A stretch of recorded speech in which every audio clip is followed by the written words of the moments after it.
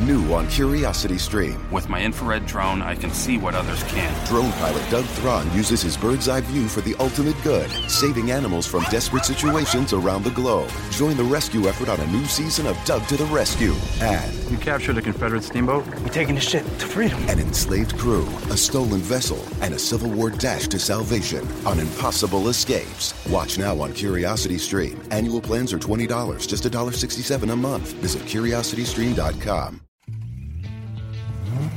Keep your car looking its absolute best year-round with 303 cleaners and protectants. 303's revolutionary graphene nano spray coating gives you professional protection in a simple, easy-to-use formula. It will keep your car's paint protected for up to 12 months and give an insane level of depth and gloss. You can also use their brand new 303 graphene detailer to boost protection, slickness, and shine throughout the year. It can even be used for quick cleanups of light dust and fingerprints in between washes. For a 1-2 punch to keep your car looking its best, look no further than 303's line of graphene products. 303 graphene nano spray coating to protect and 303 graphene detailer to boost protection, slickness, and shine. Both products are available now at Advance Auto Parts, AutoZone, and select Walmart locations. Visit 303radio.com for more information.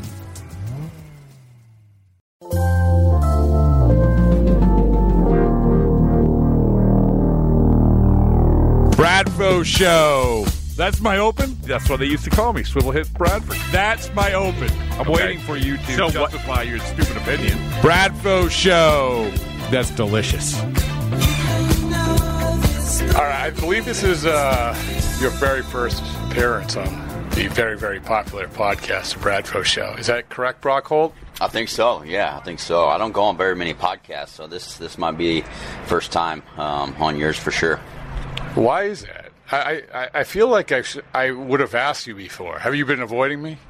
Possibly. That's fair. It's fair. You aren't the only one. Yeah, possibly. I don't know. Yeah, I don't know that you have asked me, but if you have in the past, I may have tried to avoid the inevitable, I guess. Well, I think that if you ask anyone who comes on, it's the time of their life. So get ready for the time of your life. Anyway, it's good to see you doing so well. You're doing really well as we sit here.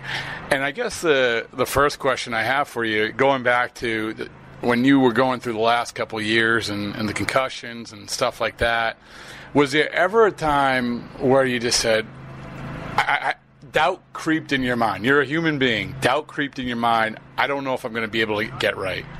Yeah, last year when I was going through what I was going through, trying to play in AAA and get back and just, I was feeling awful. So yeah, there was some doubt that creeped in my mind, and it was hard to keep those thoughts from creeping in, just because I knew that it just wasn't the same. Something wasn't right, and it wasn't getting better. So I just kind of had to trust what I was being told by our training staff and Mickey Collins up in Pittsburgh, and just keep doing what I was doing, and it's worked out. So, but yeah, I would say last year there were plenty of times when I was doubting if I was ever gonna be able to play baseball. I mean, obviously living normal life was doable, but playing baseball was not. So it's a question I can ask now, but what was the low point? The low point, there was a lot of low points. I think just the fact of trying to play and come back in AAA and just not being able to, the idea of a rehab assignment is to get yourself right to get back to the big leagues, and it wasn't working. And there was a game in Scranton where it was just real bad. I couldn't see anything really. I was playing third base, and guy hit a line drive to me, and I kind of lunged at it, and I caught the ball, but barely. And it was like a routine little soft line drive. Were you dizzy? You couldn't see it, or? Yeah, I wasn't really dizzy. It was just my focus. I wasn't able to focus on anything. My vision was lagging. So like I couldn't really follow the baseball that well. And then there was another time when I was catching in at second base. I was back at Fenway just kind of catching in on BP, and I was catching balls at second for Mitch, and he threw me a ball, and I just completely lost it, and it hit me in the foot. Didn't even touch my glove. So at that point, I just kind of walked off the field and was like, "What the heck is going on?" So there was a lot of low points. Like I said, it's hard to keep those doubts from creeping in, but you got to do the best you can and just kind of trust what you're being told, and do what you're supposed to do to get back, and hopefully you get back to normal. And luckily, I've been able to do that. So during this process, you had a baby. You had the baby like when you were going through this stuff. That must have helped a little bit, right? As a human being. Yeah, no, having Griff was, that's the biggest blessing of my life, regardless of, what I was going through. He's always going to be priority number one, him and my wife. So having them, obviously it helped being able to go home and spend time with my wife and him. Obviously it helped. Still a little down, obviously, not being able to do what I'm, felt like I was capable of doing. But those two people are the most important things in my life. So when they're good, I'm good. Well, was there any time you saying you're questioning if you were the baseball thing, if you're going to be able to get back to where you wanted to be? And was there a time where your wife said, "I'm worried about," because you said your priority is lifestyle, family, your own health. Was there a time where your wife said, "Brock, don't do the baseball thing anymore"? No, she never. She's always been biggest supporter, so she never. We talked about what I was going through and how I was feeling, and she supported me in what I wanted to try and accomplish, and I knew I wanted to obviously try and get back to feeling good again, and not just to play baseball, but feeling good again to do other things. So no, she was always in my corner, whatever I wanted to do. She was there to support me, so she was a big help in the whole process. What was it? I asked you the lowest point. Do you remember the turning point for you? I would say the turning point. I don't remember the exact time, but towards the very end of last year, probably the last week and a half, I got to play in a few more games than I did previously, and I just felt better. Just felt better in those games, and then going into the off season, working out and hitting in the off season, I felt normal. I felt right again. So I would say the very end of last year. Even when I came back, I was still a little off. It took me a while to get going, but I'd say towards the very end of last year, I started feeling good. It's amazing. Is there a reason for that? Is it just time? And time is, when the doctors say, give it time, and you went through a long time with it. Was there a change in approach you took to it? Was there a medicine? Was there, or once again, was it just time?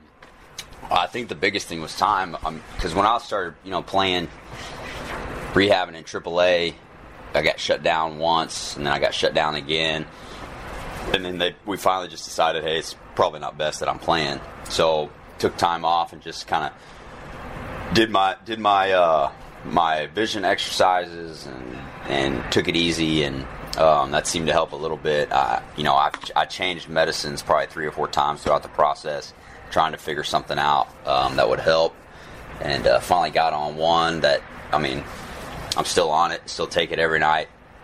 That seems to help. So I don't know if that change, finding this medicine was the key factor.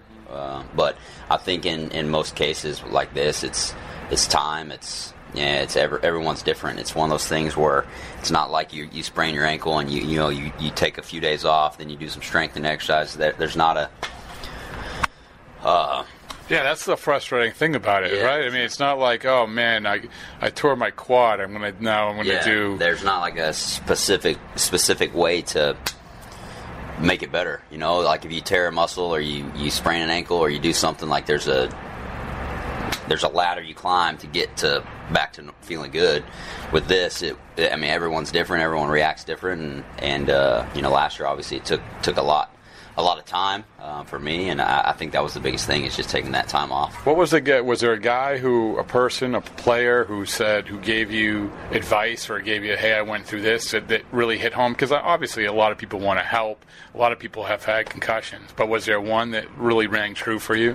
Yeah, I talked to, whenever I was going through probably the lowest of times, when I was playing that game in Scranton in AAA, I called Mickey. I was like, man, I don't know what's going on. Like, I just don't feel it's not working.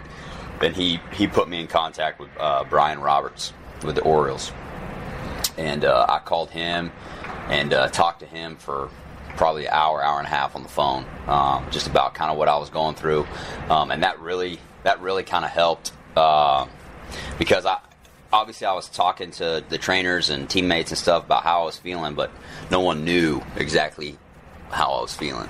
So I was telling them, but they were like, yeah, they didn't understand. I was telling my wife, she didn't, no one had been through it. So Mickey put me in contact with him because he said his case and my case were pretty similar. So I called him and just kind of told him what I was going through, and he understood, which that was kind of a big step. I think in the healing process and getting better, is knowing that he knew what I was going through and he had been through it, and he feels completely normal now. So that was because, like we said earlier, the doubt started creeping in. You don't know if you're going to feel normal again or be able to do what you're capable of doing. But talking to someone that had been through it and gone through it and taken it, it took him a long time too, but he got back to normal. So yeah, he was a good player. Yeah. So talking to him was big. Obviously, I talked to David Ross a lot. I'm still really close with David Ross. He talked me through some of the stuff. He went through it too, and went and saw Mickey. And then another big one I talked to was Dale Earnhardt Jr. Mickey put me in contact with him because he said, his was probably a little bit more severe than mine. Obviously, he's a race car driver. He's had more concussions. That's sort of neat, though, right? Yeah. So I talked to him on the phone for a good hour one day, and it was the same thing. It was just someone who knew what I was going through, and kind of I could explain kind of what I was feeling and seeing, and how the vision was not working right, and they knew exactly what I was talking about, and they went through it, and they were back to normal. So I think talking to those three guys in particular were the biggest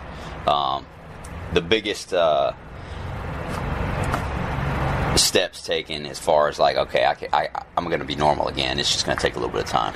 So you get to spring training. Did you know? I mean, you said in the off season, the end of the year happens. You feel better. Off season, you have a good off season. You get to spring training. You start playing in actual games again. Did you know I'm back? Yeah, I felt like I was back. I felt normal. I felt like I was seeing the ball well, having good at bats, and it just felt normal again. So that was a big step too, just because you never know. Like, I hadn't really played. I felt great in the off season, but you never know. You get back into a game, how you're going to be able to track the ball and do all that stuff. So getting back into games and feeling like myself again was a huge step too.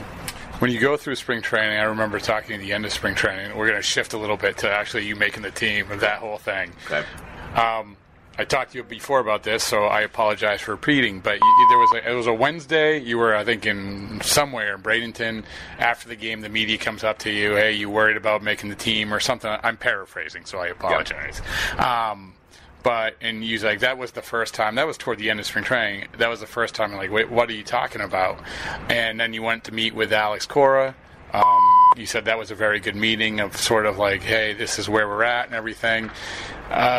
Just take me through that whole situation. Yeah, so it was just one of those things that just kind of popped up, and didn't really know how to, kind of like took me by surprise when I was getting asked these questions. So, but it worked out. I mean, obviously it worked out, and I think even being asked those questions, I didn't lose, any confidence in myself or any thought that, maybe I wasn't going to make the team. I still thought that I would, and I did, and now we're here, and we're playing well. And this is Alex. I mean, you know him. You have a manager throughout spring training, but you don't know until certain circumstances come up how he's going to react, what it's like to deal with him. I mean, that must have been a good jumping off point for you to say, oh, well, this is my manager. No, he's great, man. He's been great since day one. I think he kind of proved that to me this offseason whenever he called everyone when he got the job and arranged meetings with everyone. He was up in Boston for a couple of days, and I went to dinner with him and just sat down and had dinner with him. And I mean, we sat there and talked for 2.5 hours. Just like, where was that? We went to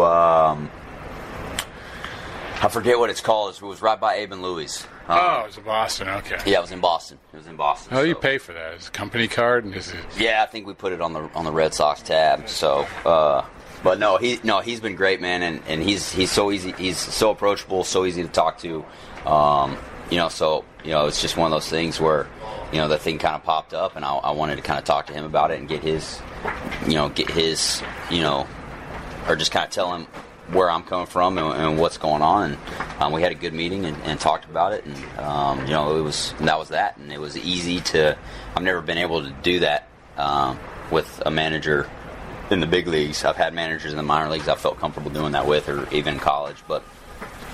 He's the first one I've ever done that with in the big leagues, and I think I've been around for a little while now, so I think that added to the comfort level a little bit. But it's easy for me to say, hey, send him a text, hey man, can I talk to you tomorrow morning?